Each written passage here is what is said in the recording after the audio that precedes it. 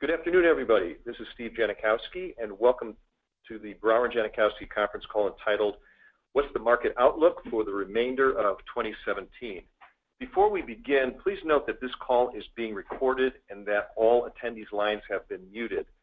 The call will be available on our website tomorrow, the recording that is.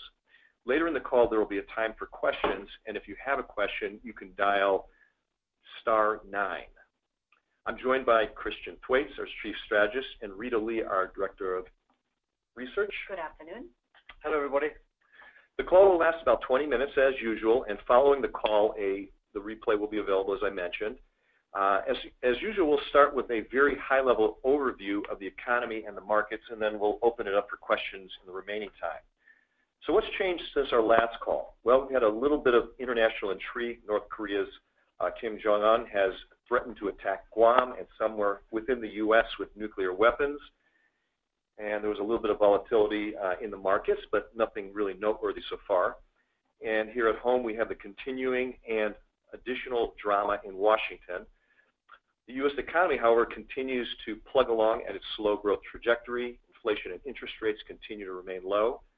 Noteworthy, though, is that consumer confidence continues to grow and has gone up markedly since the Great Recession.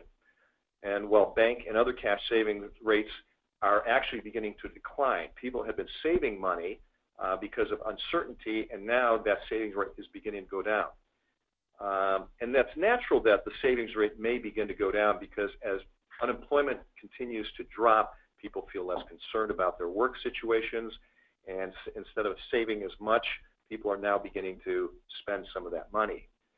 So while a rise in consumer confidence sounds like it should be a really good thing, it's also one of the cautionary signs we're paying attention to. So as confidence continues to rise, spending rates rise, savings decline, these eventually sow the seeds for future inflation. And the markets are beginning to pay attention to inflation. This perhaps is a primary driver in the 9% decline of the U.S. dollar and 15% increase in the price of gold so far this year. But we're not concerned at this time, however, because we're still in a Goldilocks economy, not too hot, not too cold. There's no sign of a recession on the horizon, and inflation is not yet a problem. We'll continue to follow developments, but for now, we like the environment for investing. I'm going to turn it over now to Christian Thwaites and Rita Lee for a deeper dive, as always, and our view on the foreign markets and the domestic markets. Thanks, Steve, and welcome back, everybody, from my last call and after the summer. So I just want to touch on 4 points quickly. Firstly, the state of the economy, and as Steve mentioned, inflation is low, growth is low. If people have been following our weekly blogs, you'll see that we wrote up last week the second quarter growth. There was a rebound in it, up to about 3% from a bad first quarter, which was less than 1%. But we kind of feel that that's old news at this point. We're really keeping our eye on the current quarter, which seems to be coming in at around about that number, about 3%, which sounds good, and it certainly sounds better than the kind of 2% that we've been averaging. But for the year as a whole, we've still got a low first quarter and the fourth quarter numbers, ahead of us, and it doesn't necessarily seem as if we'll breach the 3% for the year as a whole. What we are seeing too is inflation is still pretty modest. It actually seems very difficult for the Fed to hit its 2% target for the personal consumption expenditure, which is the inflation rate which they track, and it's being held down by a number of things. Those of you who've just renewed their wireless services with Verizon, we've seen a 13% price cut year over year. Also, housing is a little bit growing much slower than it was, and I think that's partly because of the increase in mortgage rates, but also because job growth hasn't been that robust. And also, we're seeing some of this Amazon effect, where Amazon seems to be undercutting so many of the retailers that they've kept their prices down. So they also have helped to keep inflation much lower than people expected, and we don't see any likely pop for that anytime soon. We had some disappointing non-farm payrolls, which is just a complicated way of saying jobs numbers on Friday, which set us back from 2 or 3 months of fairly good numbers, although August does tend to have some strange seasonals, which the Bureau of Labor can't seem to adjust for. But they weren't that strong, and we're sort of in this belief that the economy is really not able to get out of this two plus a little bit of growth range. And so you note that the Fed will probably move the Fed funds rate one more time this year in December. But remember that interest rates today, 10-year was down as 2.06, and a year ago, just under a year ago, just following the election, was 2.6%. So 2.6% almost a year ago, during which time the Fed has been talking about raising rates and has actually raised rates twice, and yet rates are 45 basis points lower than when they started. So we think that's a lot of what's going on. We just don't see a big sort of upside coming in interest rates for a lot of reasons, some of which we've covered in our weekly blogs, but the demographics and the demand for bonds, run very high in that. Just a quick side word on Hurricane Harvey. What will its effects be? Again, we've spoken to this a little bit. We looked at the numbers this morning. Post-Katrina, the GDP went up to about 4.9% from about 3.5%, but the damage there was pretty significant. We don't know yet whether Harvey's coming in with similar numbers. And there was actually no GDP increase post-Hurricane Sandy. So we might see something, but it's a bit difficult to tell at this point. We don't think it'll be very big. So the second big point is the kind of legislative crunch that we're about to enter into. Obviously, anyone who's been watching the news recently knows that we're up against the debt ceiling. So that's going to... Yet again, as it did in 2013. We put a graph in a couple of years ago, which showed, a couple of weeks ago in our blog, which showed that short-term rates will probably hike a bit, but doesn't mean long-term rates will. And what we've seen right today actually was the 1-month rates, Steve, are at 123, and 2-year rates are at 128. So that tells you that short-term, the bond and the bill market is worried about a possible technical default, which means that's a late payment, worst case, but the longer-term rate picture doesn't seem to have changed very much. So they do have to deal with the debt ceiling. We've been promised, a mother of all tax packages. We'll wait and see whether or not that comes in quite the way people expected. And then complicated on top of that is the relief for Harvey. So there is going to be a fairly busy legislative session for the next few weeks, and we think the market might have some ups or downs in the middle of that. Turning our focus to U.S. equities, right now the low rates support the valuations. So we've been sort of thinking that for most of the year. The valuations are a little stretched on a price-earnings ratio, or if you follow the cyclically adjusted price-earnings ratio, or a number of other models which are dependent upon rates for their valuation. But certainly growth has been coming through. We talked about the 9% increase in earnings, which we saw in the first quarter, and it's slightly below that in the second quarter. And even if you strip out the energy rebound, that was pretty good, strong earnings. So we think some of the market levels has been well supported by growth in earnings. So the market has sort of not done a lot in the last 3 or 4 weeks. Yeah. So we saw most of the growth this year. They grew up about 8% year to date, maybe a little bit more. Most of that happening in the first month. So it's up there and held by the valuations, but meanwhile earnings are clicking along at a pretty impressive rate. And just to point out, although you've applied this, Christian, the market rise really is almost just in alignment with the amount of earnings growth rate, plus the dividends payout. So and that's where we are year to date. We're up about 11% year to date, including dividends. Yeah, which is encouraging to see when you get those coming through. The other one, Steve, I'm interested in your view on this, but when you do see M&A happening, and we saw the United Technologies one with Rockwell, I think today, it's a pretty big merger in the aerospace. That seems to imply a certain level of confidence, I think, that CEOs have. Right. They're going to go ahead with things like that. And so that's been encouraging to see those as well. Well, those numbers on business confidence have been going up as well. Yes. Yeah. Yes, that's good. And then you had good ISM numbers on Friday.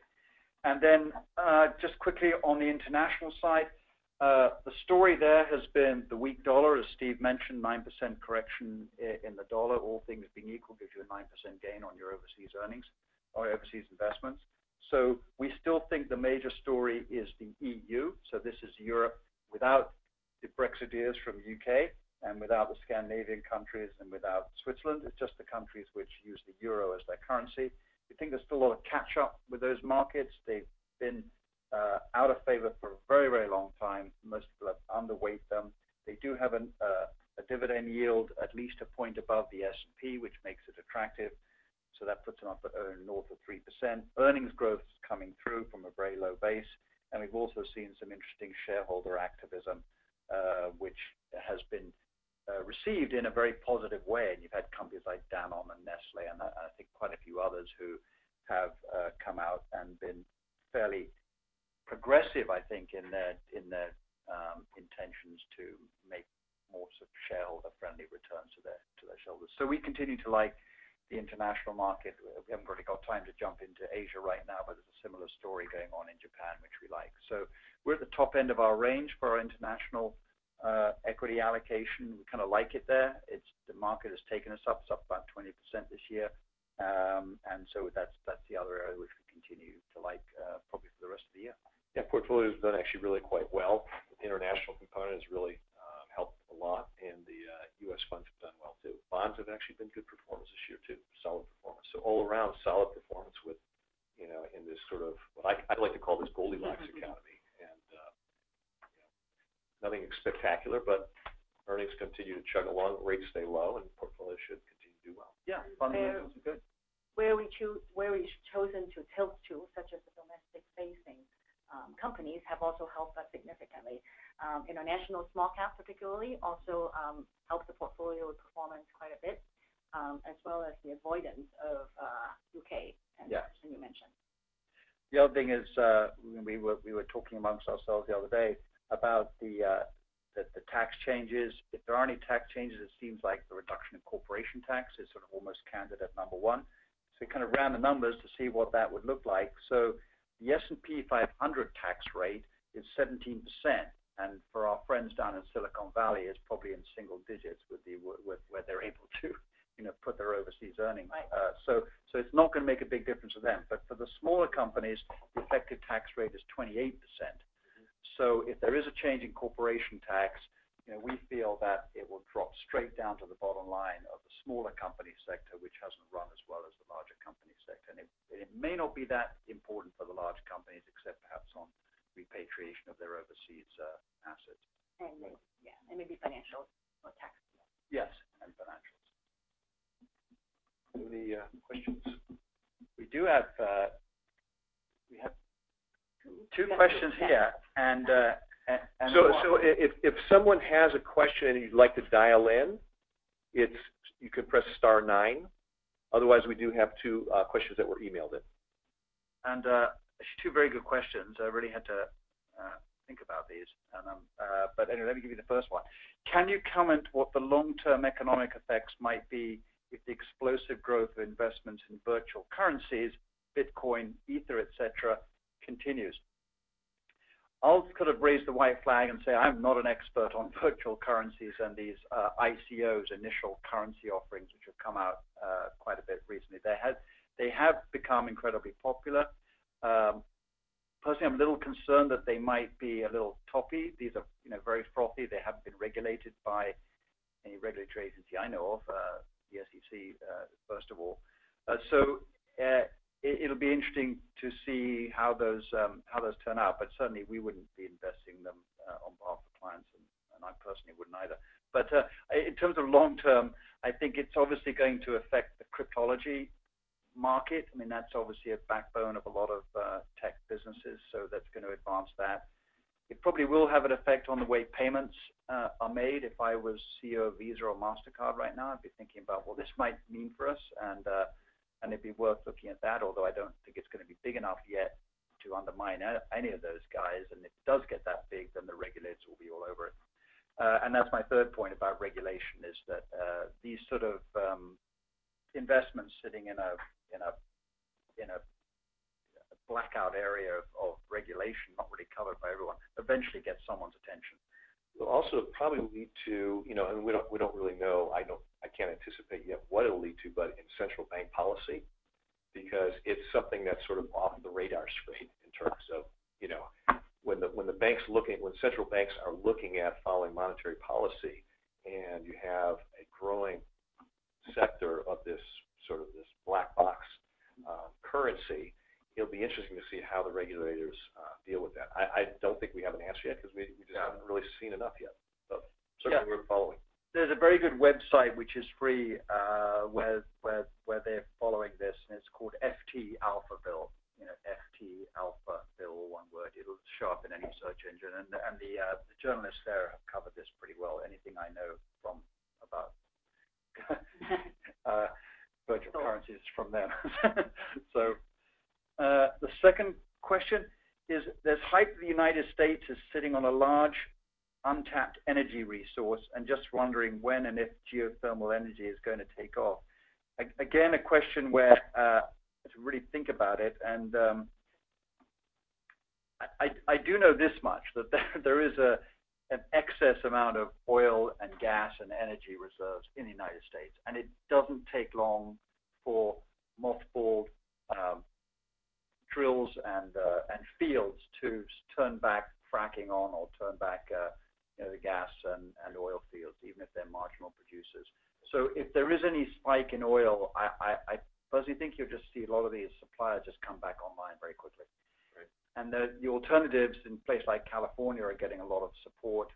So it's obviously solar and wind being number one. I just don't know where geothermal stands in that, because they tend to have a lot more consequences for natural, the natural beauty, the green effect, as well as transmission. So I don't know if that's going to be a significant amount of a significant source of energy for us. Yeah, as long as the traditional energy producers' costs stay low, some of the other alternative wind power, solar, geothermal are less likely to catch on because the marginal cost is so much higher.